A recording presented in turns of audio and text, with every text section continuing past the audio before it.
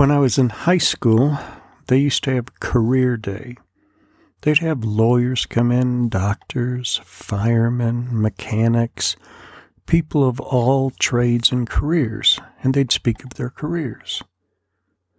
They never had someone come in from hospice. And hospice is where people go to receive comfort because they're dying. That's what I do. I work in hospice. I work with people who are terminally ill, and I walk with them. And then after a person dies, I walk with their family members for 13 months to help them through the grieving process. I never imagined in all the days of my life growing up that this is what I would be doing. I have to start each day in prayer. I do. I have to bow down before God and yield myself to Him and His guidance that leads into His righteousness. I have to confess all of my sin and receive His grace. But there's something else that God gives you when you yield to Him. When you no longer have sin as your master, but God and Jesus as your Savior. He gives you a gift. He gives you a special calling in your life. I'm embarrassed to say this. It's something that I don't talk about. But last Tuesday, when I was leading a group through grief, helping them to see the holiness of God and the healing power of God in people's lives, at the end of the session, everybody said that I was anointed. They didn't talk about how great the teaching was. They didn't talk about the depth of the lessons. They said that I was anointed and that God was working through me. I was embarrassed and humbled, but it's true. The only way that I do what I do in life is to humble myself before God and to allow Him to lead. And that's what God is doing with you now. God's teaching you to humble yourself before Him, to not only acknowledge your sin, but to confess it and receive forgiveness. And in those moments, you know forgiveness and grace. You are aware of God's holiness and righteousness, and He draws you to Him. And in that process, He sets you apart for special service. This is what Paul writes in Romans 6. Therefore, do not let sin reign in your mortal body, so that you obey its lusts. And do not go on presenting the members of your body to sin as instruments of unrighteousness, but present yourselves to God as those alive from the dead, and your members as instruments of righteousness to God. For sin shall not be a master over you, for you are not under law, but under grace. What then? Shall we sin because we are not under the law, but under grace? May it never be.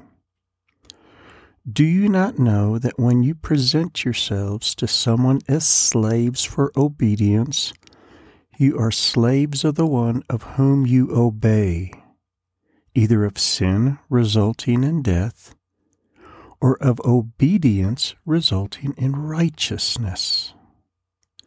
But thanks be to God that though you were slaves of sin, you became obedient from the heart to that form of teaching to which you were committed. Having been freed from sin, you became slaves of righteousness. Now please listen to this. I'm speaking in human terms because of the weakness of your flesh. For just as you have presented your bodies as members, as slaves to impurity, to lawlessness, resulting in further lawlessness, now present your members as slaves to righteousness, resulting in sanctification. To be sanctified means that you are set apart by God for a special purpose.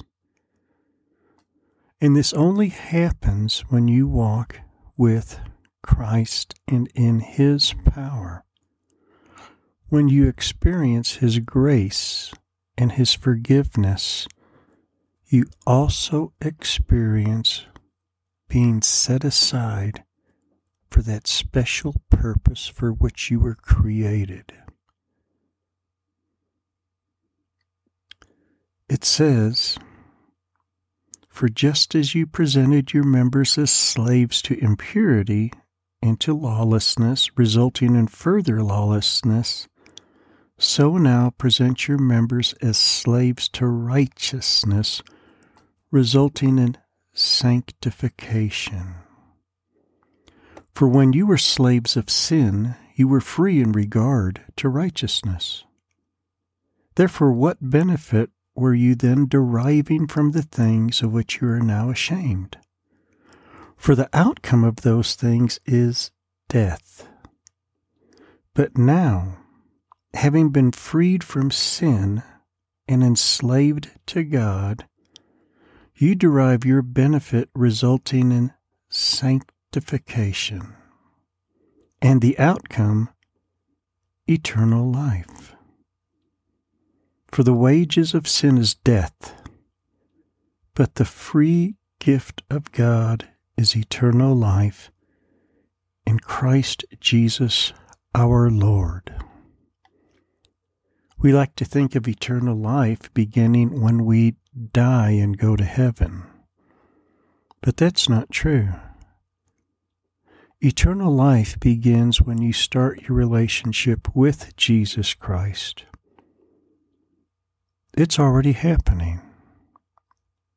He has already given you eternal life, and you are living it right now. As you yield to God and become a slave of righteousness, you're sanctified.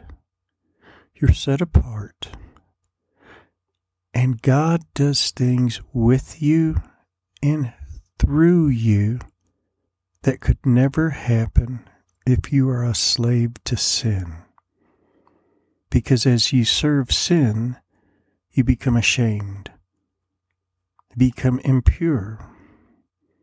But when you serve God and yield to His grace, He gives you righteousness, His righteousness, His holiness, His Holy Spirit, His power, and He sets you aside for a special purpose. Father, thank you for your child. Thank you for revealing our sin to us, not to condemn us, but to convict us of your holiness and righteousness and love. Thank you for your child who right now is yielding to you. Father, thank you for setting them aside for that special purpose which you created them for. Father, thank you for sanctifying them today. Amen.